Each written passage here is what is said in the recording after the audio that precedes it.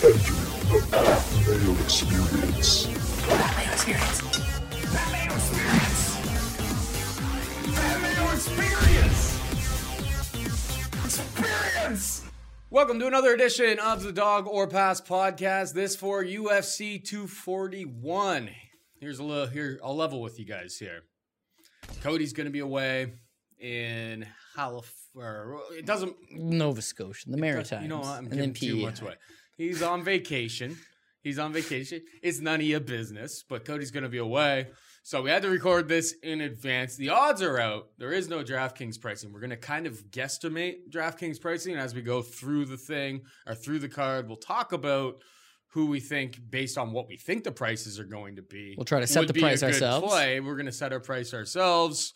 But more or less, we're going to go through. We're going to pick winners and do all that stuff. So, yeah, Cody Saftik, you enjoy your vacation. Yeah.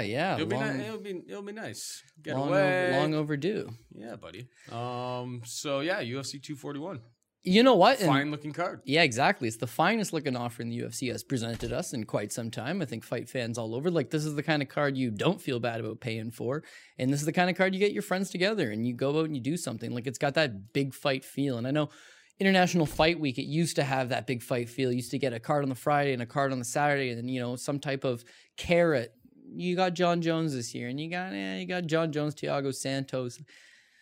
It is what it is. The UFC's having trouble having these appealing cards, these marketable cards. And this is a full, complete offering. As you and I talked about, like, yeah, what a pain in the ass it'd be if the main event was to fall off a card like this. But you look at last week, Colby Covington versus Robbie Lawler. If that newer card loses the main event, it's the worst card of all times. Mm-hmm. You look at last week in Uruguay. If that main event falls off, this card is a hurtin'. Whereas this has a lot of good supporting cast. I mean, you're telling me versus Paddy Holohan. That did end up main eventing a fight card in Ireland. Yeah, exactly. Like that was pretty bad. Absolutely bad. But this is the case that if I woke up and someone told me Stipe or Cormier are out of the fight, geez, I would be upset. Man, that sucks. I really want to see that fight. But the flip side to that would be an upgrade of one of two things. You would either get Nate Diaz, Anthony Pettis 5 rounds, which is I'd much rather see that than 3, or we might get Yoel Romero versus Paulo Costa as a 5 round instead of a 3. To be honest, I might even be willing to sacrifice seeing Cormier versus Stipe 2 if I can see one of those in a 5 rounder. So yeah, this is a very nice card from top to bottom. Very excited. Too bad we had to shoot it in advance and kind of guess the DraftKings pricing, but this will be interesting because we'll see based on where we set it, where we like it. If it gets a little higher than this, I wouldn't play it. If it sits around that, it'd be a good value play, and then we'll be able to see in real time kind of when it's released and how far we were. So that kind of leads me to this week's challenge. Obviously, we are doing this card before Montevideo, so our next episode, I don't even know the card for the next after UFC 241. The card is. It doesn't really matter. Something we will on announce. ESPN we will announce two UFC on ESPN plus 15 or something. I think that's what it is. Yeah, on the top of my head. Those numbers wherever. It doesn't matter where they are. Either way, we will announce 2 winners: the one for the Uruguay card and the winner for the UFC 241 card on that next episode. So, what you're gonna have to do for this episode is give the episode a like. Nothing is possible without that.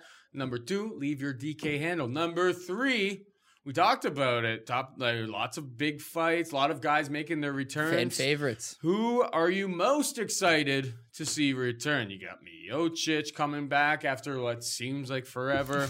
Nate Diaz coming back after what has been years forever because he hasn't had to fight because he got all that money. Yoel Romero, is there one single fighter is there a fighter that you're more interested in seeing in any fight? Like he always brings it. Paulo Costa's been out for a while for reasons. Hannah Cyphers making that sophomore out, looking to keep it undefeated in the UFC. MMA gambling Twitter loves her. Corey Sandhagen pulled off that win against Johnny Lineker, which is pretty impressive. Anthony Pettis, Paulo Costa. There's options. And my boy Clay Collard making his, that is my answer. Clay Collard getting back, like based on the direction of the UFC is going in right now, Clay Collard is the type of guy that, like this Dana White's Contender Series is made for Clay Collard. He doesn't necessarily finish people, but he fights so aggressively that even if he doesn't finish, it's like a fight of the night performance anyway. The guy can take damage. He's not exactly the most talented, skilled guy, but like he had a tough run. He lost to Gabriel Benitez. He lost to Max Holloway. And then he had a split decision loss to Thiago Trator. And that ended up, being his final demise. Yeah, but he was like 23 this guy at the time. Had like fight of the night performances. Like he can take a beating. And in the direction that the UFC is headed right now, Clay Collard will fit right in. But let's get into the main event here. We have Daniel Cormier taking on Stipe Miocic. Daniel Cormier minus 145 favorite. Stipe Miocic is plus 125. I mean, we saw this fight. And Daniel Cormier knocked him out in the first round, but it's heavyweight. And not all fights are going to be the exact same. Stipe was at least close to a minus 300 favorite in their first fight against each other. People were getting posting plus 220 Daniel Cormier tickets and so on and so forth. Cormier has been out for a long time. We didn't know he was supposed to fight Brock Lesnar. Brock Lesnar, obviously. It was probably a publicity stunt to try to gain some more money for himself. It's a great bargaining chip if I'm going into a contract negotiation with the WWE. Cormier's been out for a long time. The guy's already 40 years old. Stipe Miocic, he's one of the rare people who was like, I'm not fighting unless it's for the belt. It's just like, oh, Stipe, this isn't going to work out for you, bud. I've seen this play itself out. Yeah, and usually you do not get that title shot. Well, he waited out long enough that Brock Lesnar dropped out. There's really nobody else that could have done it. Stipe Miocic, welcome back, buddy. You're back on the team. I don't want to lay minus 145 on Cormier right now because I am worried that the guy hasn't been taking anything too seriously. He's had his whole life has been very, he's been questioning a whole bunch of things. Whether he's going to get the Brock Lesnar fight, is he ever going to fight John Jones? I don't even think Stipe Miocic was in his absolutely his mentality. He's been doing all the broadcast stuff, and he's great at that. But this time off at this age for a guy who's already talked about having wear and tear on his body and stuff, I don't really want to lay the juice on DC, even though we've seen him knock him out. It almost feels like a trap to me. Leaning towards Stipe Miocic. I wish I was a lot more affirmative on this fight, but I think Stipe is going to be super, super hungry. He's coming in probably training his ass off when he got the opportunity to come back here, get his belt. I think his reach and his mobility may actually work in his favor this time, as long as he doesn't get clipped hard in the pocket like he did the first time. But Daniel Cormier, undefeated at heavyweight, obviously completely live, but the way the line is right now, I'm kind of leaning towards Stipe to get some redemption. You know what? I actually do agree with that. I agree that what have both men done since then? You talk about Daniel Cormier's layoff. Well, Stipe is the one that's been off over a year, whereas at least Cormier fought that fight with Derek Lewis. But that fight concludes. Stipe versus Cormier won. And he knocks him out. Kind of not early, but it's he catches him early in the fight. People want to see it progress. People didn't know what was going to happen. It's a definitive statement, but it's also it's the kind of thing you could run back. You just defeated the heavyweight champ, a guy that had the most title defenses. He was a guy that was kind of looking to be that top heavyweight of this generation, of this era. You beat this guy in that convincing fashion, and a lot of people are down with the rematch. First thing Stipe says is, "You owe me one, man. You owe me one. Give me the rematch." He's chomping at the bit. I want to fight you again. Whereas Cormier's first instinct is, no way, we are not doing that again, not running it back. And in fact, I would rather fight pro wrestler Brock Lesnar, who has not fought since a steroid doping fight over Mark Hunt, which he did thrash Hunt, at UFC 200. I would rather fight that guy. So it's not about legacy. It's about, I'm 40 years old. Yeah, make that money. A lot of people had me as the underdog to Stipe. It's going to be a tough fight. I clipped him. I put him away. I don't want to run this back again because chances are it's going to be tougher the second time around. I don't want to run it back. I would maybe rather fight John Jones than have to fight Stipe again. But I would definitely rather fight Brock Lesnar. But then they offer him the Derek Lewis fight, and it's a favor to the UFC. They need a headliner. So he takes the Derek Lewis fight. And even though he smashes through Derek Lewis, it's interesting afterwards where he's like, man, that power. He hit me one time, and I was having trouble seeing out of that eye. That one shot seemed to wake him up. And, when you look at Cormier versus Stipe you get the impression that like, oh man, once he gets his hands going, he's going to hurt Cormier. Problem is, he just never gets himself going. Cormier knocks him out. Since that Derek Lewis fight, okay, Cormier thinks he's getting the Brock Lesnar fight. And even though that should motivate you to go out and put in a huge camp, he's not sure if he's getting the Brock Lesnar fight. And it's also Brock Lesnar. So what you notice in all the interviews and all the panel desks and him going to do these different shows and this and that is that like he got really out of shape. Now, Daniel Cormier is a guy that doesn't have a fighter's body and he's never been known to have those abs, but like he's 40 years old. He has a family, he has kids. He's won the interim light heavyweight title. He's won the heavyweight title. He's one of the greatest fighters of all time. He really is. He's not better than John Jones for obvious reasons, but he's one of. It's like, what more does this guy got to complete? You know, I'll have a fun rinky-dink fight with Brock Lesnar to get it out. It's a little circus sideshow, but I'll get paid a big payday, and maybe I'll take that John Jones fight as a career ender. But Stipe is the farthest thing from it. And then the Brock fight falls through, and now all of a sudden he gets cold feet on fighting John Jones a third time. Now you're seeing him with interviews saying, yeah, it's not definitive that I would fight John Jones a third time. Maybe Daniel Cormier, as good as he is and as great as he is, and there's no reason to believe that he's regressed in the year that he's been off because, quite frankly, he's shown, no inclination towards that.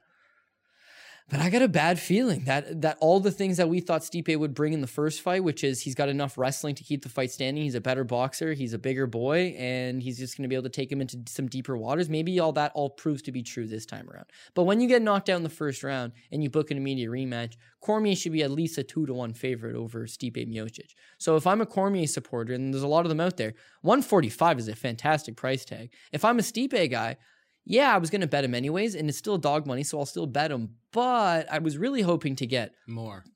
Plus 145, plus 155, plus 165.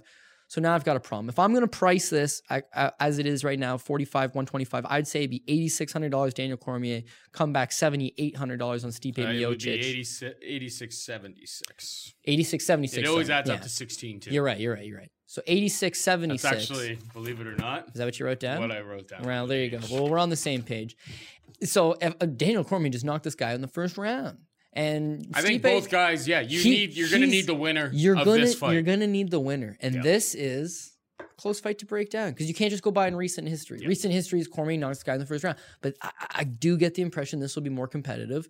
And if Cormier can stretch him, if Stipe can get it to later rounds, who knows? We still haven't seen Daniel Cormier at heavyweight go 3 hard, go 4 hard, go 5 hard. We've seen him smoke out Stipe in the first round. We've seen him smoke out Derek Lewis early.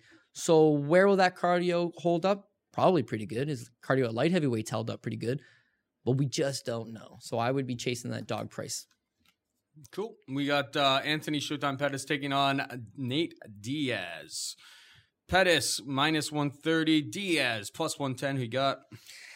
Yeah, when Diaz lost to Conor McGregor the last time and proceeds to then take 3 years off, talks a little shit on the sidelines, rumored fight with Dustin Poirier, sorry.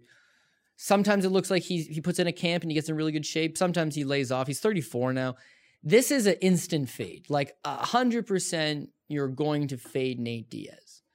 The problem is that especially in the manner that Anthony Pettis won his last fight over Stephen Thompson, I knew I was going to instant fade Anthony Pettis going forward. So now them being matched up against each other is a tough one. Do you go with Nate Diaz, who's got obvious size on him, a better ground game, better pressure fighter, but he's been off for 3 years, Paul. And how motivated are you to come back to the UFC now at 34 years old, taking on guys that aren't Conor McGregor for a fraction of the paycheck? That I just don't know. An unmotivated Nate Diaz is one of the worst fighters in the UFC. The skill's there. There's nothing else there. Whereas a motivated Nate Diaz, this guy's actually a legitimate challenger. We see what he can do when he's on. So there's a little bit of a question mark there. Anthony Pettis, meanwhile, not built for 170 at all. And losing the fight to Thompson, not doing anything, not getting up, got the leg kicks going. But then that Superman punch just changes everything. It's like it breathes new life into him. He looked till that point shot. Hadn't been looking good in the UFC. Hadn't been looking good now in this transition to 170. Things aren't going. Couldn't make 145 comfortably. 55's past him. Now he's just undersized. It's not looking good for him, but he pulls it off. That gives him a little something. Nate Diaz had a career resurgency by beating Conor McGregor. Before that, yeah, the fight with Michael Johnson, he looked good. But you also got the unmotivated Nate Diaz as much as you got the motivated one, and it just wasn't a precise. So now you got both these guys, even though one's coming off a win and one's been off 3 years, still a crossroad bout. Like one of these guys is going to win this fight and get another money fight or another big fight against another veteran or a top prospect. The other guy loses this. Like if Nate loses this, he's not coming back because the payday will be even worse the next time around. And first fight in 3 years, you lose, it's done. He'll do what his brother Nick did, and that's talk some shit on the sideline, but never really commit to coming back. Whereas if Anthony Pettis loses this, it's like you're just total non-factor. So we got minus 130 Pettis, or minus 130 Pettis, plus 110 Diaz. I'm going to go Diaz. Another dog play. It's a small dog play, but it's a dog or pass situation. Both guys got massive question marks. But the thing is that Nate Diaz is A, way bigger than Anthony Pettis. And B, Nate Diaz is much better on the ground. It's just that we don't often talk about his wrestling because it's like, what wrestling? It's mostly like judo trips. But if he commits to getting the fight to the ground and he gets on top of Anthony Pettis, he'll smoke him. Yep. If it stays standing, what I'm worried about is the same thing when he fought McGregor. Anthony Pettis is much faster than Nate Diaz. Nate Diaz is slow and plodding, flat-footed. Yeah, he's just going to eat leg kicks all day. And he's going to eat a lot of leg kicks. What we saw from Pettis in his last fight is he's got a nice leg kick game and he'll go to it. And with a slow plodding guy that stands upright like that and is just going to look at the counter, the leg kick's there for you all day. McGregor went to the leg kick, had some success. Do the same thing, replicate it, stay to the outside, dance around. It's just if Nate is motivated, then he'll walk forward. He'll march through that stuff and he'll tag him. And in marching forward, in pressuring him, I just don't think that Anthony Pettis is throwing enough at this stage. If you go to 170 and you don't have that one-punch power anymore, he just literally one-punched Stephen Thompson, so I guess I know how stupid that sounds. But I don't think his power is going to translate long-term at 170, and I don't think he's got the volume at 170. No. If main event gets scratched and this gets bumped up to 5, Nate Diaz all day. 3 is very intriguing to me because Anthony Pettis tends to quit the later fights go, but this is only 3 rounds. He could easily go up 2, let Nate have his classic third-round rally, and then still win a 29-28. Close fight, totally get it. I'm going to side with Nate Diaz ever so slightly. For a DK price, 8,200, 8,000 or what? 83.79, yeah. 83.79. I kind of went through the whole card already, and I'm going to say it's all going to be around that range type of thing for sure. So, yeah, that makes it an interesting mid-range play for sure. The one thing I will say before we move on to the next fight is that I want to see Nate during the week leading up to this fight. I want to see him on the scales. Like, you remember back, of course. You remember back, I know it was at 155, so he's obviously going to look more shredded at 155, but when we took on Michael Johnson, we hadn't seen him in a long time. Yeah. We didn't know he was going to fight, and then he showed up, and you're just like, oh shit, Nate's in shape. Like, he had abs. He was looking very, very good for a Diaz brother. But Diaz brothers are never like, yeah. They don't have abs. But like, he actually had abs in that fight, and just like, all right, Nate's been training. Nate's been taking things seriously. I want to know before I play him that Nate's been taking things seriously, or is he just butthurt that he's not getting the McGregor fight and he's just showing up to collect a paycheck? That's the question I have, and I don't have an answer for that until we get closer to the fight. And I may not even have an answer. I know. My last flip side argument to that is if I told you that Nate had spent the week drinking in Cabo and not training, would it make a difference? Because we've seen this narrative with him before. Is he beat Conor McGregor the first time drinking in Cabo? The thing with Nate Diaz is he shows up in shape or not in shape or prepared or not prepared. At least one thing. Motherfucker's there to fight, you know? 100%. Whereas Anthony Pettis, and I always feel bad saying this because, I almost feel like I'm the coward for saying it. How could a prized fighter, a former champion like Anthony, how can you question this guy's heart? But it's like, I very much so do. When shit gets dicey, his coach pulls him out or he voluntarily yanks himself out. If he catches you with some punch off the cage, power to him. But lightning's not going to strike twice. You're right, though. I'd like to see Nate Diaz on the scale. And if he's got at least 4 abs, I'll take him. If he's got 6, all day. Yoel Romero takes on Paulo Costa, a fight that's been booked a ton of times. Finally, hopefully we're not jinxing it right now. This fight actually goes on at UFC 241. We have Yoel Romero minus 165 favorite. Paulo Costa Borrachina is plus 145. What's your take here, Cody? You know what? This fight has been booked many of times. Yoel Romero is my boy. His style, second to none. He can out-wrestle anybody. His striking, it just seems like he's a step ahead of everybody in speed. And then when he does touch you, you just crumple. If it looks like he's having a bad... He's not Anthony Pettis. He could be gimping on one leg, and he will still knock you out. Like, he fights to the end. He's a soldier of God. Tremendous. This fight's been booked many of times, and every time in my head, I always thought Paulo Costa is going to beat him somehow. He's a better striker, keep the fight standing. Even though Yoel's so good at wrestling, he doesn't always go to his wrestling. You know, a lot of the times he'll just sit there and lull you to sleep and then explode on you. It's just I can't get that fight with Uriah Hall out of my head. Like, Uriah Hall gave you a go and touched you up, and everything that he did to you that night is now going to be exceeded 10 times by Yoel Romero. And we always talk about Yoel's getting up there in age, but like, it doesn't actually seem to matter. This guy is not built from the same cloth as the rest of us. If his nickname wasn't Soldier of God, surely it would be Benjamin Button, because he's like it's a reverse aging process. He looked awful against Fei Zhao in Strikeforce 10 years ago. And now it's just like, man, he gets faster and faster every time. You know, like there's an argument that he beat Robert Whittaker and that he's the champ right now. All the guys that everybody wanted to see, you know, the Jacare fights, it's like he stood up to every test and he's passed it with flying colors. Guys that had cast iron chins, he knocked out. Like, he's done everything that's been presented to him. There's no reason why he should lose this fight. But again, at some point, age is going to be a factor and it is going to knock on him. And there's no doubt the end of his fights are super spectacular, but he is getting hurt in there. He is hurting himself. He's having terrible weight cuts. And those are only going to get worse. And with Costa, he's been off for a little bit, right? And he had himself a fake positive and he had this and blah, blah, blah, blah, blah. But he's young and he's getting better and he's going to pose a problem to Yoel Romero. So Yoel Romero at minus 165, I'm not really running to pay that price for him. Yeah, he should be the favorite.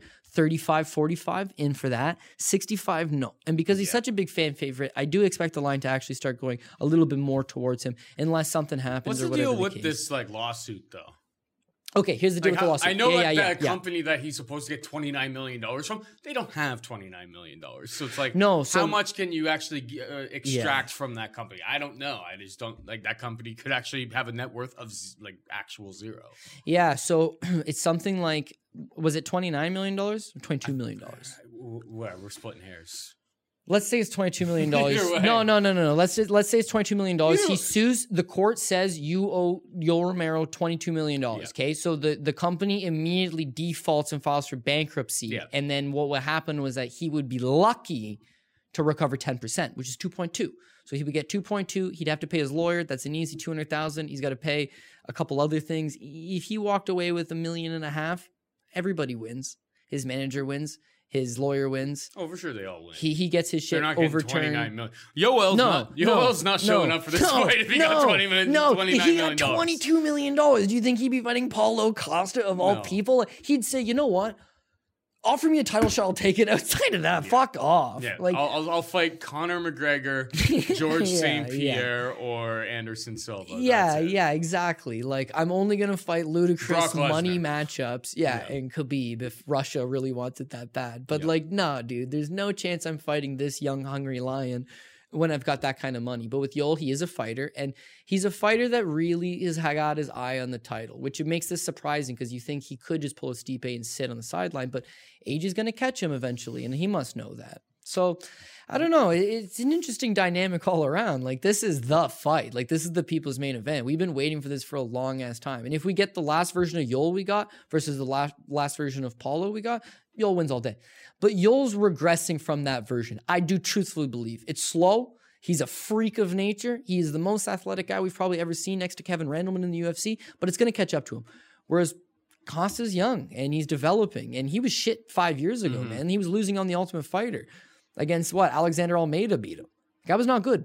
But he put on some size. Got a little older. He's 27. Striking seems pretty good. He's got big power. If he hurts Yoel and causes Yoel to get... Cardio's pretty good for a big boy. His cardio checks out. Like, at least in 3 rounds. If this was a 5-rounder, I'd be a little bit more concerned. And then if somebody says, hey, dude, Paulo just got a false positive, so he's not going to be touching no juice, and that might affect him. It's like, yeah, well, you know, his opponent Yoel's got the fucking same thing. False positive.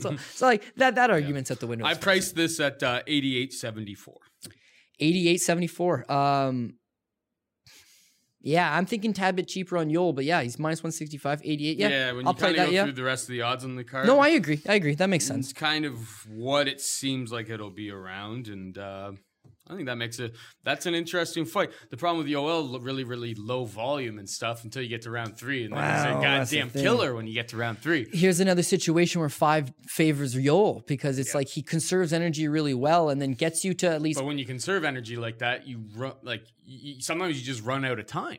But he gives up early rounds. Even though Luke Rockhold fights the same thing. Like he'll give you early rounds and come back. That's not a good idea against a young, hungry lion in a 3-rounder. So you're saying 88-74. I'll agree with that. Guys are terrible at taking care of their health. Whether it's a knee injury, a bad back, or something worse, guys are usually more comfortable with rubbing some dirt on it than seeing a doctor. I'm guilty of it myself. The same is true for erectile dysfunction. Studies show 70% of guys who experience ED don't get treated for it. Thankfully, Roman created an easy way to chat with a doctor online. With Roman, you can get medical care for ED, if appropriate, from the comfort and privacy of your own home. You can handle everything online in a convenient, discreet manner. Getting started is simple. Just go to getroman.com/PME and complete an online visit. If your doctor decides that treatment would be appropriate, they can prescribe genuine medication that can be delivered in discreet packaging right to your door with free 2-day shipping. Guys, go talk to your doctor. Erectile dysfunction can be tough to tackle, but it's really important to get checked out. With Roman, it's easy to connect with the doctor. Just go to getroman.com/PME to get a free online visit and free 2-day shipping. That's getroman.com/PME for a free visit to get started. getroman.com/PME. We got Corey Sandhagen taking on Rafael Assunção. Same odds as Yoel Romero. Paulo Costa is -165, plus 145. I priced this at 87.75. I scratched it out because I was like, it's the same odds, but like, give me the middle weights, right? Give me these freaking these absolute destroyer of worlds.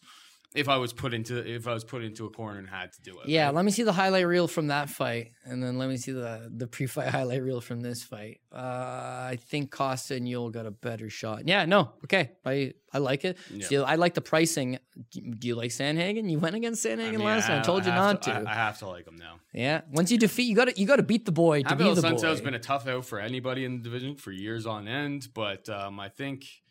Sandhagen was a former training partner of TJ Dillashaw. TJ Dillashaw seems to have figured out how to beat him on the flip side of, losing to him early on in his career. From what I saw from Sandhagen against Lineker, this guy can stick to a game plan, stay on the outside, pick people apart from the outside.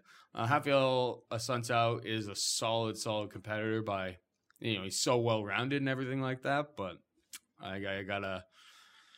Sandhagen impressed me against my boy Lineker. I don't think that this matchup's that much more difficult. Obviously, Assunção is more well-rounded, but Lineker is more dangerous in terms of the power of his shots and the amount of shots that he throws at you.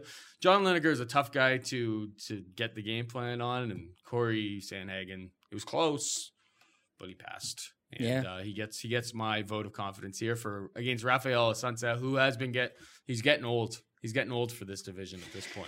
I hear you there. I hear you. I feel like he's another guy where the writing's on the wall. It's not necessarily there. Yeah, he got shock rocked and dropped against Marlon Moraes, eventually submitted. But outside of that, it's like you can't point to any obvious decline in his skill set. It's that man, his best years are probably 2016, 2017. He had that win over TJ Dillashaw. He beat Aljamain Sterling. He beat Marlon Moraes. And then he got a really nasty ankle injury. And since then, it's like it slowed him down. He's slower in the division.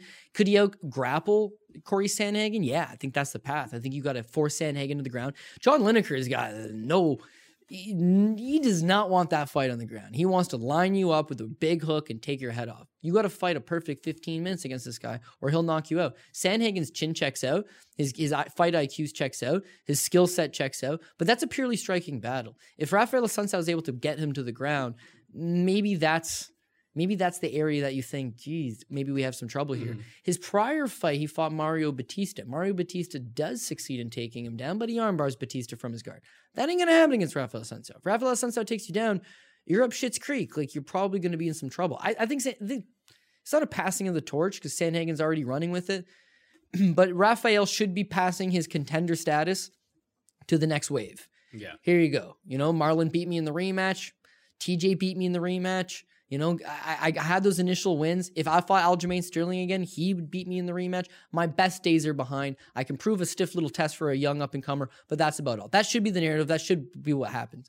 But again, that ground game just makes me ever so slightly just a little bit off. Now, flip side to that, I am picking Sandhagen.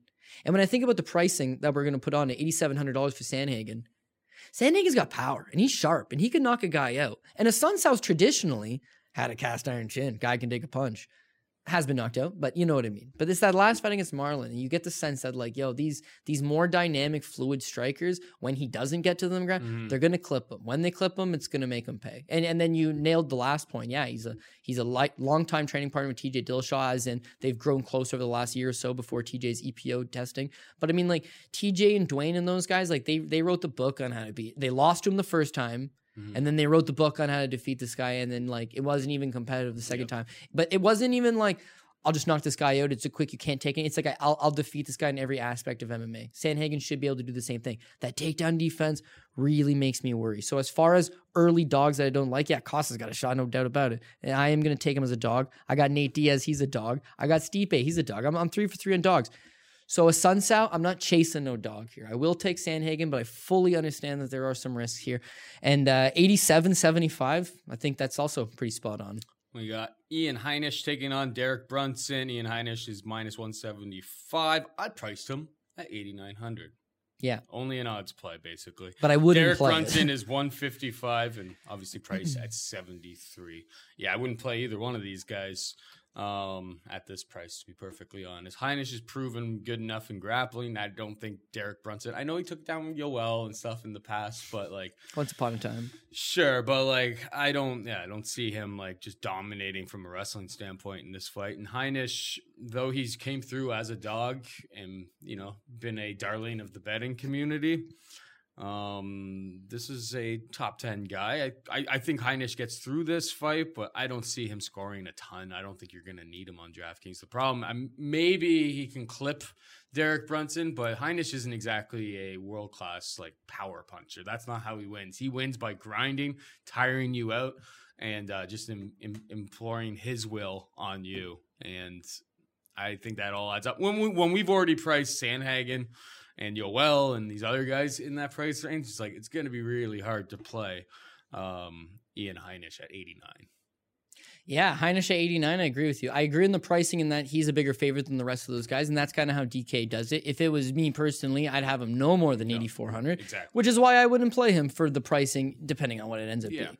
But Heinisch is a serviceable guy. We were talking about Dana White Contender Series veterans that are not ever going to win a championship, but hey, these guys should be in the UFC anyways. They shouldn't be middling away on some Contender Series shows where you're seeing this season, it's almost all those guys. Heinisch is credible. Heinisch is proven. Heinisch did fight at a good level in LFA, win a title before coming over to the UFC. Got good cardio, got good wrestling, trains at Factory X Muay Thai in Colorado. You know what I mean? Good backstory. It's all there for him.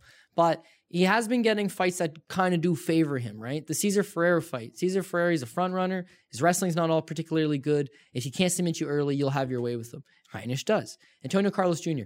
He's a front runner. He's going to try to get you to the ground. He's going to try to choke you out. If he doesn't, you could have your way with him. And in many ways, Derek Brunson's the exact same way. He's a front runner. He's going to try to have his way with you in the early beginning, and that's it. Only he's definitely tried to change that aspect of his game. He used to just bum rush you, plow you with 15, 20 punches in the head, and knock you out. Can he wrestle? Absolutely. But he uses so much energy in everything.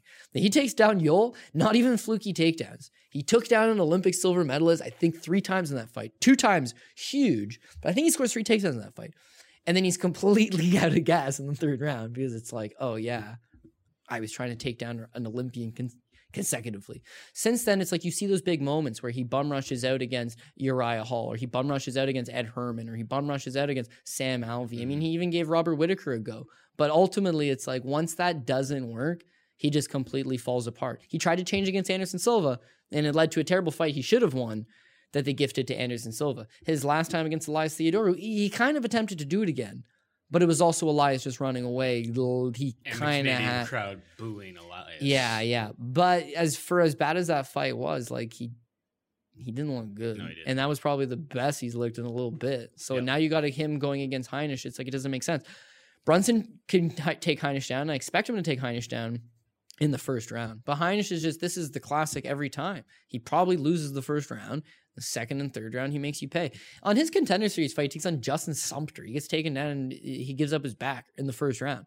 But again, just like his other 2 fights in the UFC, he'll probably lose the first round and then he'll get going. And Brunson just fits that mold to a T. So Brunson's a dog with a shot. But this is a card that so far we've underlined the fact that like these are good dogs. These are name brand dogs. With the past with a guy like Heinisch, the guy has been to Riker, so he's not going to let you finish on his back. No, exactly. This guy you never let it get sunk in, Paul, okay? And I ain't even talking about the choke, homie. You never let it get sunk in. And in this case, he's in precarious situations sometimes, and it's just like, nope, you can't put him away. As Dave Chappelle would say, night night. Keep your bumhole tight. So that's why you don't go night-night, Holmes. You don't fucking tap. You don't go to sleep. You fight to the death, which is something that obviously Ian Heinisch does best. I'm going to say Ian Heinisch wins. The one thing is not only do I not like the pricing that we've attributed him for DK, I don't like the minus 175. No. 45 in 35, I would love it. But I can't overlook Brunson with a guy that's middling top 15 at best versus a guy that legitimately was a top 10 guy. He's just hasn't been fighting to his potential. He is also getting older, but the reflexes still seem there. His chin's always been terrible, but Heinisch is not the big power puncher like you said. So an intriguing fight to say the least. I will take Heinisch, but I'm going to pass as a value standpoint. Yep, same here. All right, we got Sadiq Youssef taking on Gabriel Mowgli Benitez. Sadiq Youssef minus 355. I priced him at 9,400 on this card, just because of an odds play. Gabriel Mowgli Benitez plus 295, and he is 6,800, respectively. I think Sadiq Youssef, I'm impressed. I'm drinking the Kool-Aid. Everybody's darling. To a degree here. I don't want to lay this price, though, because Gabriel Benitez is formidable. He's good on the feet. He's Kicks very, like a very mule. solid. He's not going to let himself get into... We've seen Sadiq Youssef, like, when he really gets after it, he is like it starts turning into a brawl, and he is crushing guys in these brawls. I think Gabriel Benitez kicks like a mule. He's going to stay at distance. I don't know if I don't have their reach or anything in front of me. I imagine Sadiq Youssef is quite a bit bigger, but it's going to be a pass from me. It's going to be a pass on DraftKings if it's priced up at like this type of thing, like 9,400. I do see him winning. I think Gabriel Benitez is the type of guy that kind of makes you earn that victory. And I think the prices are a little bit too wide for my liking here. What about you? Yeah, I got to go with Sadiq Youssef. I'm one of those guys that's buying the Kool-Aid as well. And you know what? I do agree in the fact that it's like 355. And Benitez is one of those guys, like when you do overlook him, that's when he makes you pay. Like he's a serviceable guy. He's been at AK the last 5 years. Again, when you have Javier Mendez saying this is the hardest guy that's ever kicked pads for me, like this is the hardest guy I've ever held pads for as they're kicking, that says something. Then you see him in his fights. It's like, yeah, he does everything good, just nothing great. It's with Sadiq Youssef, it's that I would think you got to get this guy to the ground. I think that would at least have to be part of the game plan. Yeah. You can strike with him. He'll brawl with you. He'll give you openings. You can touch him up. We've seen the guy get touched up, but it's like, that's what he wants. Like, that's kind of what he thrives in. And then he is a Lloyd Irvin guy. So if you do take him to the ground, like he's apt on the ground as well. We got this little rush recently of like, well, you got Kamaru Usman, you got Sadiq Youssef, you got Kennedy Njoku, and I mean, like, Nigerian prospects. Nigeria wasn't a country known for producing these high-level mixed martial artists, but now they are. Now they're starting to get on the map. And what we're seeing from all these guys is, like, the athletic specimens. Yeah. Sadiq's the same way, but now he's getting experience. Now he's getting more comfortable in the UFC. They're not giving him necessarily easy fights. His last fight against Shayman Moraes ended up just getting knocked out by Fili. I get that. But... here's a tough guy. Here's a divisional gatekeeper, so to speak, in that he's not going to challenge for the title, but he's going to give you a tough outing. And he does give him a tough outing. But you're seeing Sadiq, I believe, progressing and getting better. And he's still young and he's heading in the right direction. What does Gabriel Benitez do better than Sadiq Youssef? I don't think anything. Yeah, he's got the kicking power, but what's he going to do? Kick at the lead leg and slow him down? As far as the boxing goes, Benitez is southpaw. He's got good boxing as well. I just feel like Youssef will just do enough to outpoint this guy, keep him going, and Sadiq doesn't have the biggest, like, killer one-shot put you away, that fight with, what is it, Mokhtarian, kind of an early stoppage, even though he hit him with 20 like big clean shots. It is an early stoppage. But with Benitez, like, you know, you can catch this guy. You can go out there, you can fluster him, just like the Andre Fili fight. You know, make this guy work, make this guy pay, catch him with something he doesn't see coming. So I got Sodiq. The 355, again, I just can't do it. The 9,400 that you're suggesting, yeah, it's going to be that high because he's a 3.5 to 1 favorite. Yeah, because there's only a couple people that, well, there's one fight without even odds on it yet. I'm just assuming he's going to be a wider favorite, and then you got this. Otherwise, everything's under 200. It's under 200. So with Sodiq, it's like he couldn't put away Shayma Moraes, who then got knocked out by Fili. He couldn't put away Mike Davis, who you want to submit Mike Davis. You know, striking is tough. Maybe the finishing ability is not there, and I would need it for 9,400 because him just whitewashing him for 3 rounds and winning on a striking battle and say scoring 100 significant strikes, no takedowns, no ground transitions, none of that, no knockdowns likely unless he's going to knock him out. It's not going to get 9,400. No, exactly. So I would pass on that perspective, but I like him as a prospect. I do understand him being the favorite. It's just a little bit much. Shayna Dobson takes on Sabina Mazo. Shayna Dobson minus 125 favorite. Mazo is plus 105. I price these two gals at 82 and 80, and this is just, I got nothing on this fight. I obviously haven't taped them. I know that they're both strikers. Mazo was like known for her head kick coming into this. Like they gave her an appropriate matchup if they think that she's going to be a star in the future. I don't know how you could think that after like her UFC debut, but busted. But she was a prospect before then. This is the perfect type of matchup for her.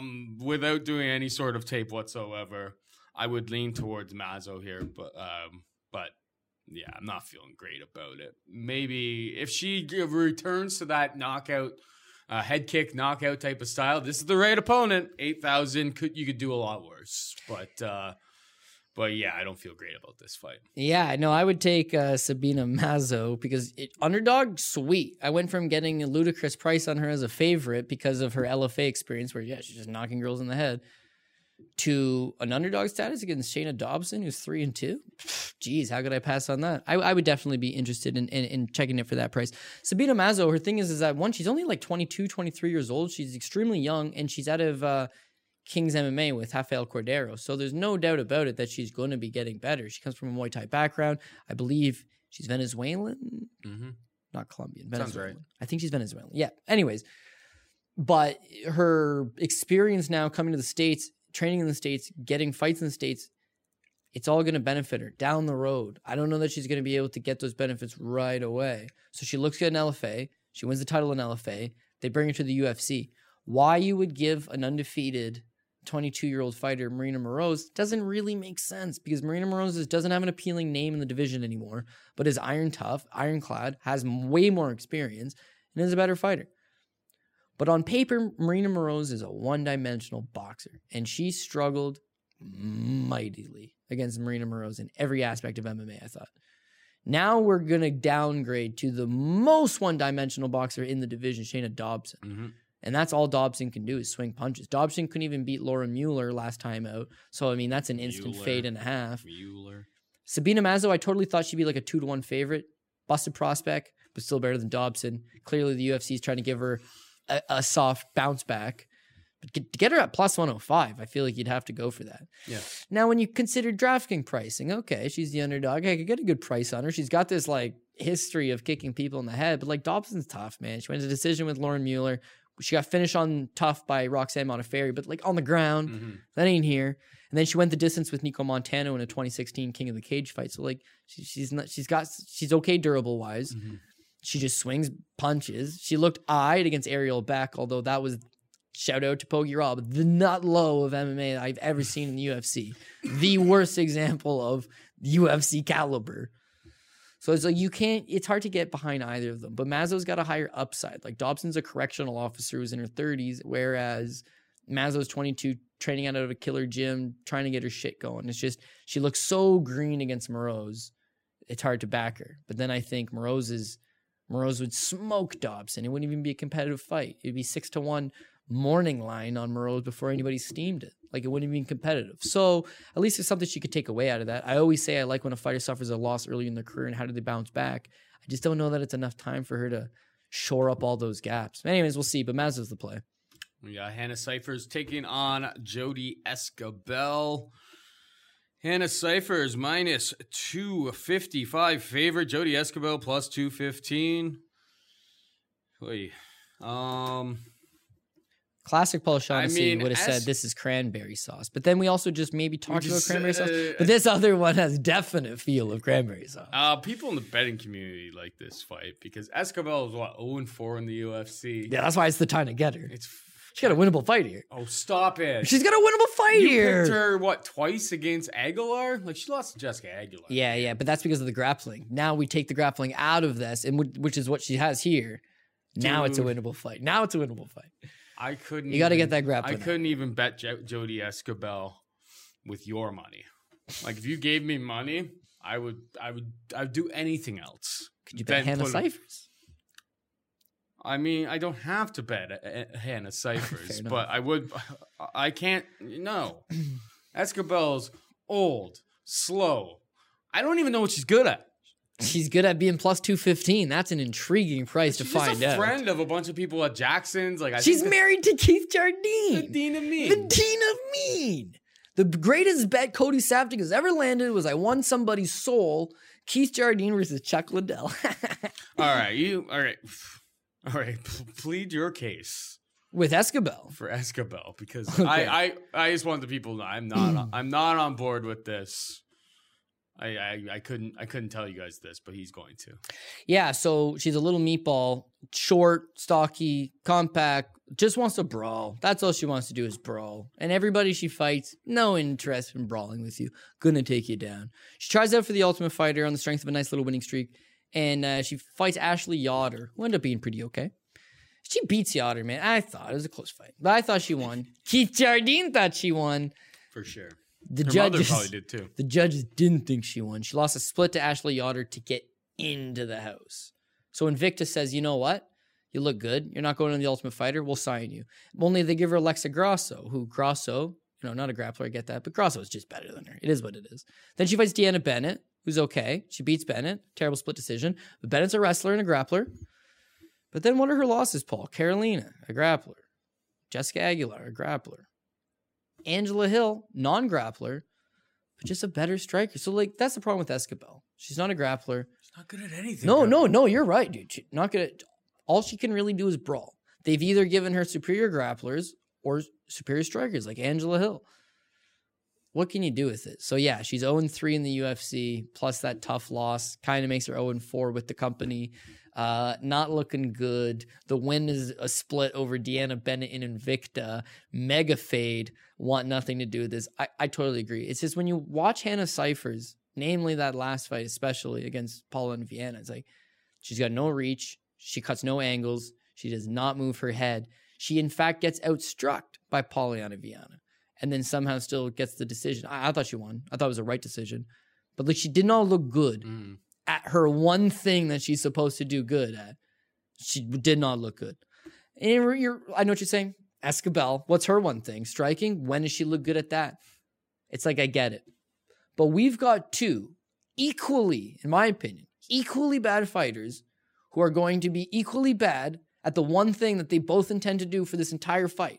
Only one of them can be had at plus 215. This is not dog or pass the dogs plus 130. This is dog or pass. And one of the dogs is plus 215. That's very juicy. Now, Escobel has got a massive history of letting everybody down. Except for Keith. He's got her back. He's a good husband. He's a stuntman now, too. And a little bit of an actor. He's got the look. Fuck, does he ever? Yeah, I can't do that. It's just we'll agree to disagree. You agree. I agree that you can't get on board. I'm not. But you ain't laying 255 on Cyphers. I'm not laying the juicy. I've seen some people. I've seen some people on Twitter be like, "Oh, they're totally setting up Hannah Cyphers. This is like a promotional thing." It's just like, did you see her interview after the Contender Series? It's just like they are not. they are not trying to set her up for a marketing push here. Like she was so scared of the interview. She hardly said anything. She was kind of like a mute. She didn't really have a person. She's talked about that. She just like crippling anxiety of speaking in front of crowds. Sure. This is not like a promotional push that is happening here. They're just like, she's 9-3. Like, she needs a fight, and Jody's still hanging around. So give her another $12,000. I'm picking Hannah Cifers to win. I'm not laying the juice. I had it priced at 92.70. 92.70. Based on the price, yeah, I'm gonna say maybe 89.71. But here's the thing. You mean 89.73?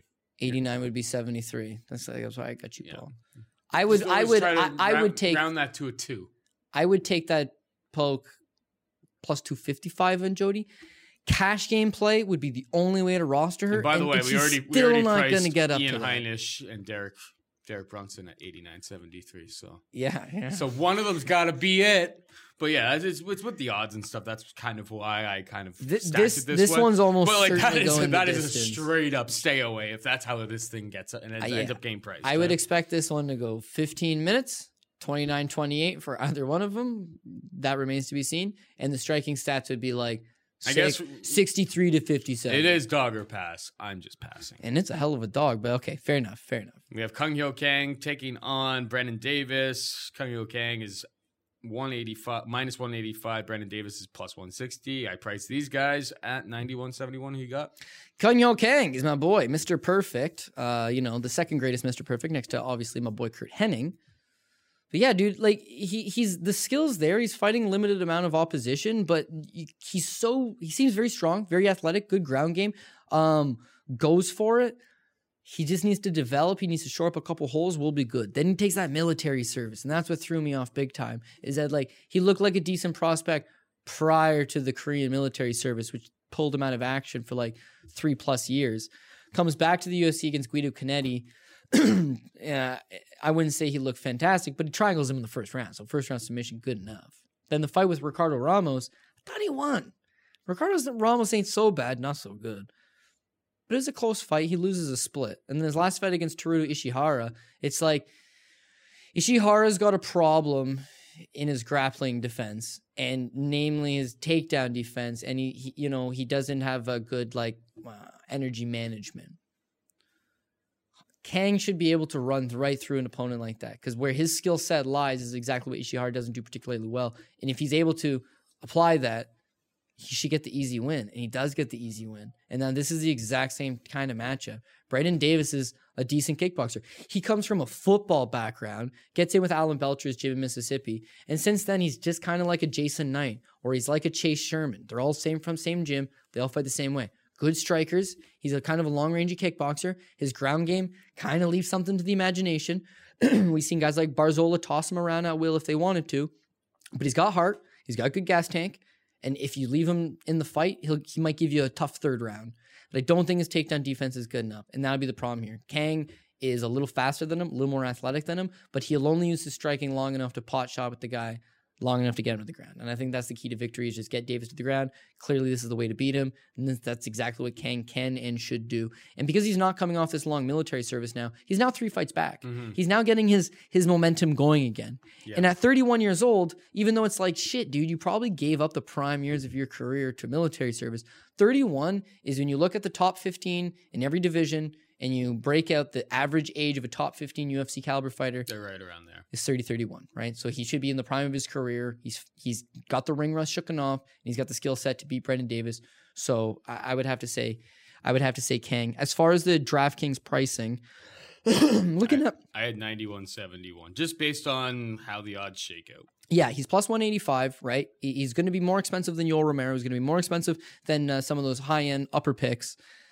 But at the same time, he's going to be pretty low owned, I would imagine, if he's surrounded by all those guys. At the same time, yeah. And if you like him to get the fight to the ground and find a submission against Brendan Davis, who that's his hole in his game, that seems like a viable play. That's the viable play. The other thing is that when you look at his last three of his last 4 wins in the UFC by submission, right? We expect him to get Brendan Davis to the ground. It's just a question of, is he going to be able to submit Brendan Davis when he does get him to the ground? Brendan Davis, meanwhile, he got submitted by Zabit, who's Ain't no shame in that. Barzola just had his way with him, tossed him around. Bokniak more or less had his way with him.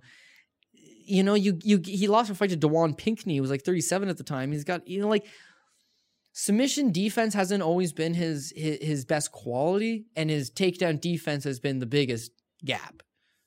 I think those are both things that could be exploited by Kang. And if Kang's able to go out there and get that submission, then he'll get it. I'm just maybe ever so reluctant. I feel like there's just some better choices. I don't mind Kang. If I'm playing multiple lineups, I'm going to put Kang on some of them, especially chasing that low ownership, no doubt about it.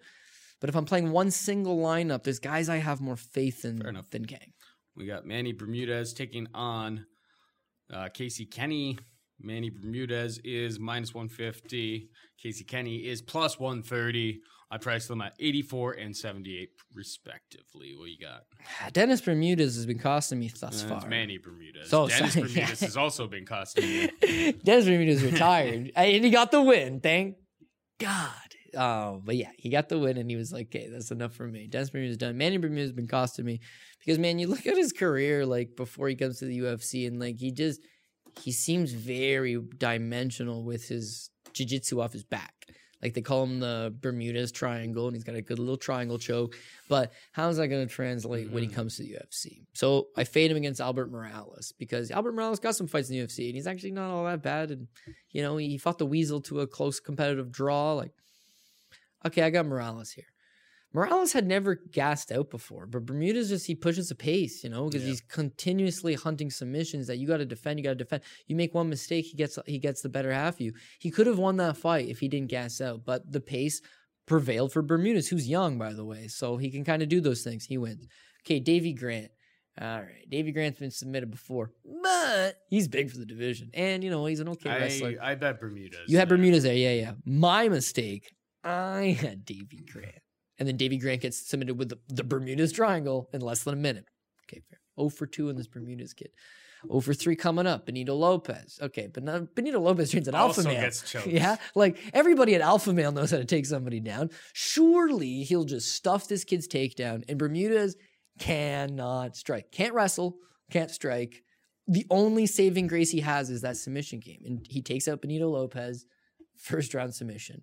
So, like, okay, Cody, learn your lesson. The guy's a submission ace, but he's not. He's young. He's catching these guys, and I can't get over it. Now, Casey Kenny, this is an extremely winnable fight for Bermudez, but Casey's never been submitted, and he just won 3 rounds of Ray Borg, who is going to pose as many threats, I think, in the grappling department as Manny Bermudez. So Casey Kenny, this is not going to be a very, I don't think it's going to be the most exciting fight. It's exciting if Bermudez finishes you quick with a submission, but if not, it's going to be a lot of Casey Kenny playing smart.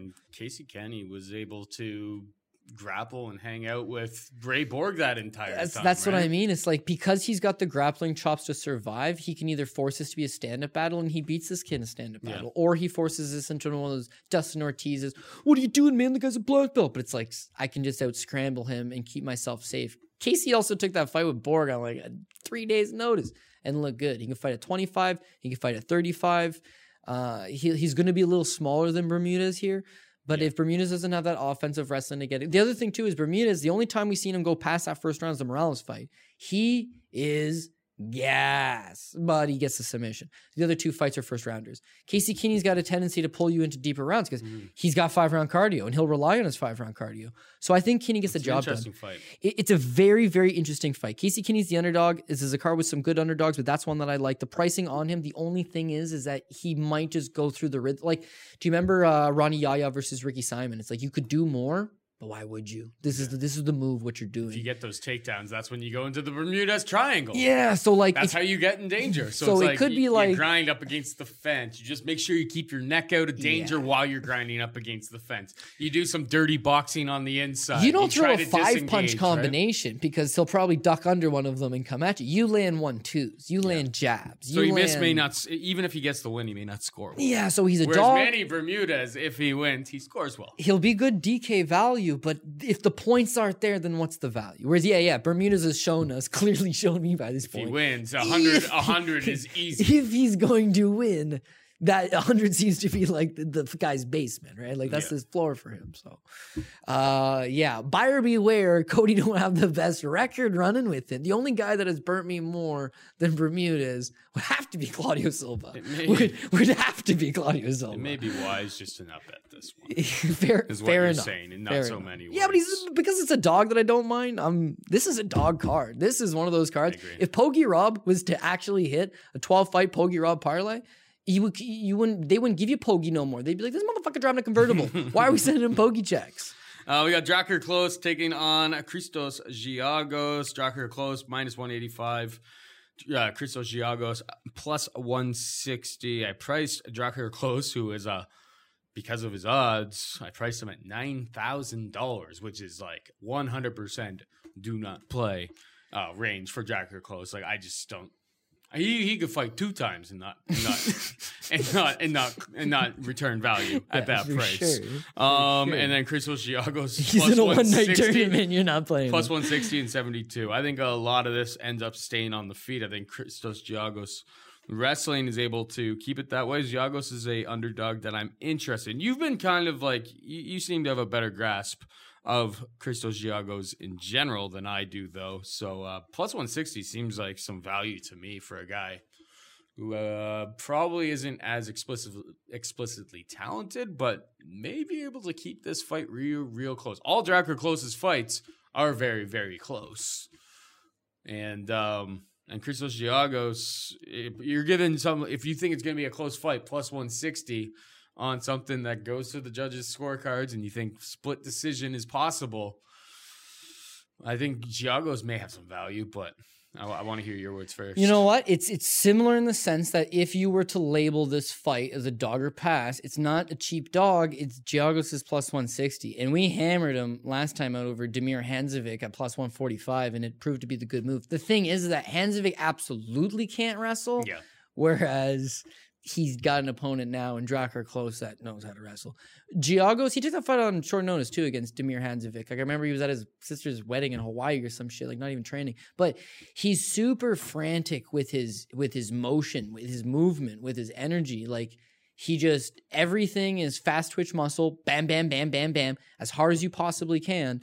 And as Robin Black would say, he spends all of his energy on the swim there, leaves none left for the swim home. That's just kind of how he is. What has been saving him, I think, in the last 2 fights is that by the time he completely blows out all of his energy, he's up 2 rounds. Against Mizuta Harada, you can bank 2 rounds. It don't matter. You just defend yourself, you'll be okay. That last fight against Hanzovic, it's a sweater, dude. The first round he wins because of his wrestling.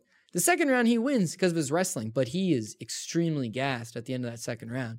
And then in the third round, Paul, he crumples right over. He shoots a takedown, it gets stuffed, and then he just bails to his back. Hadzovic has like 4 minutes of top pressure on him, but can't put him away. So he wins another 29-28 decision. All that motion, it's gonna work against guys that can't wrestle because that blast double, that big blast double, it'll work in the first round. In the second round, it'll work, but less effective. In the third round, it will not work. He's got no plan B. His striking, again, he strikes the same way he wrestles. Everything is with it. All his intent behind it. He throws his hooks with everything he has behind it. His straight right, everything behind it. A lot of the times he'll throw his combination only to just shoot a blast double into you. But it's too much. A 29-year-old guy, he had 2 runs in the UFC now.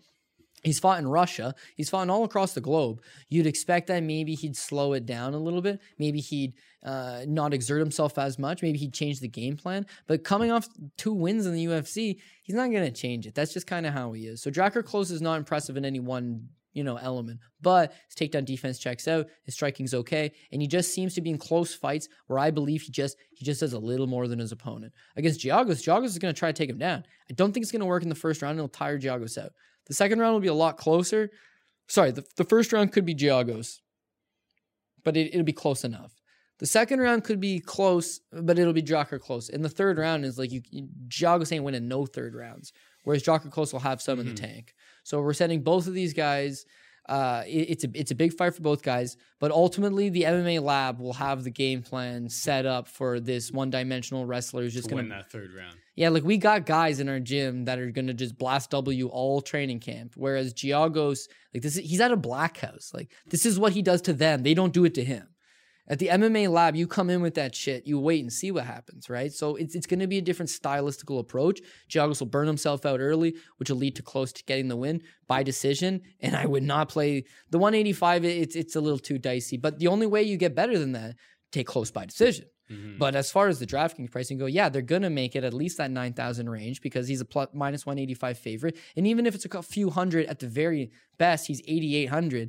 This is not a guy who scores a lot of points. So yeah, I think the price you want to that I pass would even on this consider playing him at would be, I'd need him as an underdog, to be honest. Like based on his fight style, I would need him to be like 7,500. That's when like you would start being like, you'd start considering him as a play. Yeah, but Jocker Close is an easy fight to fade. Jocker Close is a boring fighter, and Giagos is an exciting fighter. And when they meet, I wonder what kind of fight it's going to be.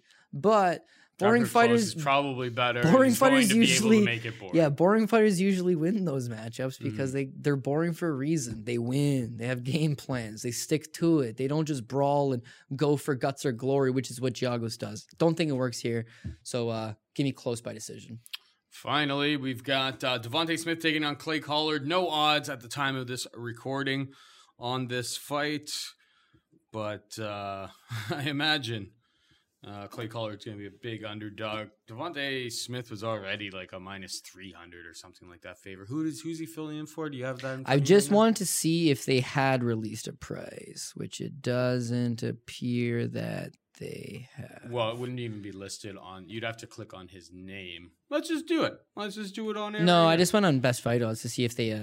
Yeah, but he won't. That fight won't even be listed on that website. Is what I'm No, saying. you're correct. So you have to go to the archive. Yeah. And then I'm gonna write Devontae Smith. DE. Well, this is absolutely riveting stuff right here. Devontae Smith. And Devontae Smith. So yeah, nothing. I don't see anything listed. Either way, Yeah. Well, we'll What do you get think he's gonna- to set it ourselves. what do you think it's gonna like? Not even just be opened at. What do you think it'll settle at? It should open at minus 400, and it'll settle at minus 600. Yeah, at least. Here's the thing. That kind of falls into line with what I have him as the most expensive guy in the card. I wrote him up as 96 to 66. We don't know about Devontae Smith's gas tank. We know he lost to John Gunther.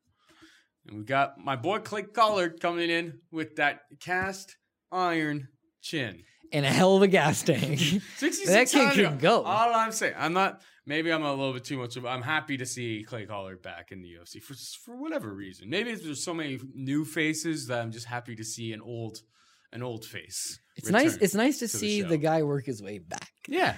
But especially, now it's I like think he's going to be a big underdog.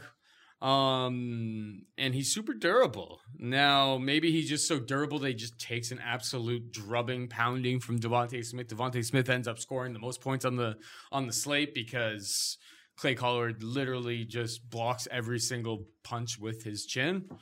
But what if he gasses? What if he gasses? Catches Clay able to clean up the dirt in round 3? Maybe. All I'm saying is I would be more inclined to play Clay Collard at 66, should that be the price, than I would Devontae Smith, because I'm crazy like that. And maybe a little bit of a fan. Clay Collard is not on the list of Paul Shag guys, capital G guys, but... Yeah, he doesn't have the mold if he goes of on guy. a bit of a winning streak as a big underdog, he could work his way into the fold. Scoggins is kind of working his way out, so... Scoggins is probably not even in my top 5 anymore. So. Yeah, well, he definitely let you down. See, Clay Collard was just like super entertaining. He'd go out there, his hands right by his hips, and he is the quintessential definition of a Just poor bleed. man's Dominic Cruz. Like he tries to move on like similar angles with his feet down, with his hands down, and just gets plowed.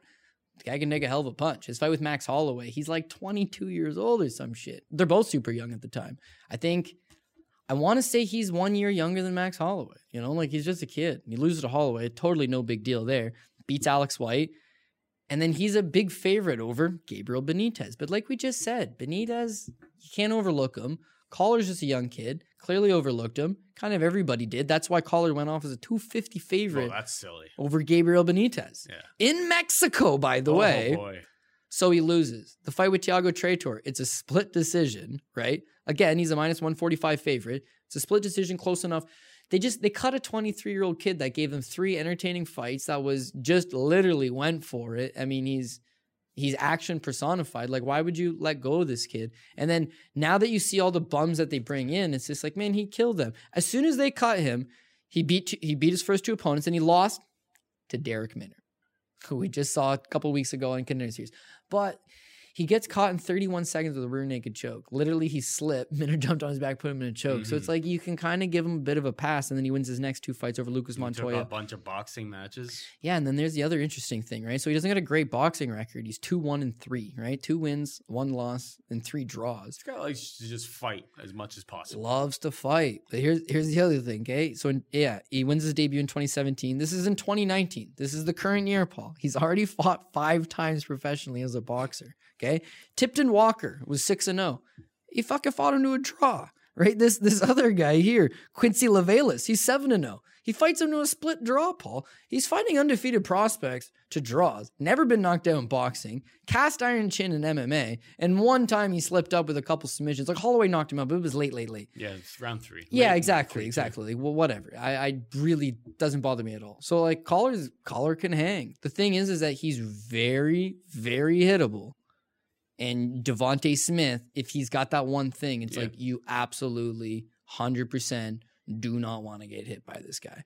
And so now I'm kind of like, Collar's coming on a short notice, but he had a fight booked, an MMA fight booked anyways. Of course he did. He probably had 3 boxing matches also booked as well. But see, that's my issue is that when he's 26 now, and one fight in the UFC pays as much as 3 boxing matches in an MMA fight back in Utah. So it's like he's just spreading himself real thin. I think he's doing some grappling on the side, and then he competes in boxing. Then he does MMA, and he's taking on someone, Devontae Smith, that's had a full camp, focus, big power. The fight with Julian Erosa, touches him, he goes down. Dong Young Ma touches him, he goes down. Prior to that, Joseph Lowry on the Contender Series touches him. But those guys can't take a punch like Clay. So listen, you are not wrong. If Clay can extend him out into the 2nd or 3rd round, that's when it'll become interesting. He just may not get there. But he might take a lot of damage. He is going to take a lot of damage. That's what he does. Before he gets there, he might get seriously whacked. This could be even like a live betting opportunity. That is right. 10-8 first round Devontae Smith. You get Clay's face is sideways. You get Clay Devontae's you get Clay to the stool, and they're offering like a plus like 1,200 because you're just like, this guy's dead. Just giddy up. Oh yeah. Let's go. Yeah. Gunther can do it. So can Clay. Exactly.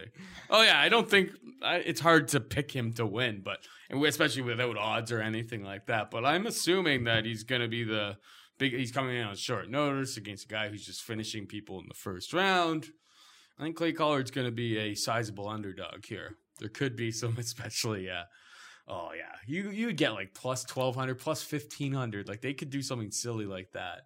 This is like one of those spots that could happen like that. Yeah, especially because Clay Collar's got this thing where like he'll get knocked down and he just gets right back up. Like he goes down and he pops up. So it's just like, after that first round, it's like, holy shit, dude, he got... It's just the same thing with like after round 1 of Nama Unison and Draj. I remember people being like, bet the 700 on Nama Unison, it's a lock. It's like, ooh. Yeah, don't do that. Ooh, I don't know. This could be the same thing. Like, yo, dude, he dropped him twice. Collar's beat up. You just got to wait. Other than that, you could pass. Because, listen, this is a card that is just chocked full of potential value. You don't got to bet 12 fights. You could pick 3 of them and make some serious dough. But to give you the quick recap, I am going to go with Stipe, who's going to be dog number 1. So we got Stipe. I'm going to go with Nate Diaz. Again, I get these are close fights. I'm going to go with Paulo Costa, even though I'd love to see Yoel win. Not my bank account, but I am a Yoel fan favorite. Sandhagen's going to be a favorite. We're going to go with Heinisch. Don't love the pricing. We're going to go Sodiq. Don't obviously love the pricing there. We're going to take Mazo. She's technically an underdog as well. We're going to take Jody Escobar. Oh, stop it. Yeah, we're going to take Mr. Perfect, so he's a favorite. We're going to take Casey Keeney. 6 underdogs? 6 underdogs. And then we're going to take Drakkar Klose. who's the favorite. And then at this point, you could take a 7th underdog and not be crazy in Clay Collard. But because it's also the very first fight of the card, if you put a $1 parlay that has 7 favorites in it and it would pay like 10 grand and it happened to lose, you could just rebuild the other 11 fights without it. I want to see the pricing. I want to see them on the scale. And I hear you. Sometimes it's like you break down somebody's skill set and it's like, okay, give it to me. It's like, dude, Devontae Smith, faster. It's like, okay. For sure. What about the power? Devontae Smith. It's like, what about the wrestling? Yeah, probably Devontae Smith. It's like, okay. Well, what about like the chin? Yeah, they both got good chins. It's just like, well, why are you taking the other guy? It's like, nah, he's got a good gas tank and like he brings it and like Got heart. he's a wily sumbitch. And like, you know what? Ultimately, you do give him the cardio advantage only because we've seen Smith gas years ago. Like it's very hard to assume what's going to happen if it comes out now. at minus 200, like we're not. Yeah, this is not even a discussion that we're having. But it right? won't. It won't. I'm expecting him to be a very, very big underdog. That's the only reason I would have any interest. Very last thing I have to say is if it does open at 2, it'll be one of those things where the Greeks like, I totally hammered that soft opener. But it's like that line didn't exist, okay? They put it out there and then immediately $20 was bet and they were like, that $20 came in way too fast. Let's up the price. Yeah. My crime syndicate actually leveraged a bunch of people's homes on that opener, which was only live for 37 seconds. With the $50 max. But it was my sharp money that pounded it all the way up to minus 1,000. Sharp money, homie. Little Cody Saftik. That was Cody Saftik. You can follow him on Twitter at CJ Saftik. You can follow me on Twitter at Paul Shag. Great to have a pay-per-view back again to really get us fired up. It's been a rough summer. A lot of intermediate or kind of questionable cards. Hopefully this kind of worked out. Hopefully this show isn't a complete disaster because all of the pricing was off and like the fights by the time we get here, there's no Daniel Cormier, replacement no opponents. Nate Diaz. It's just like Sabino Mazo is the main event of the card, and yeah, this show would be a complete wash. But anyway, for Cody, I am Paul saying goodbye and good luck. MMA experience! Experience!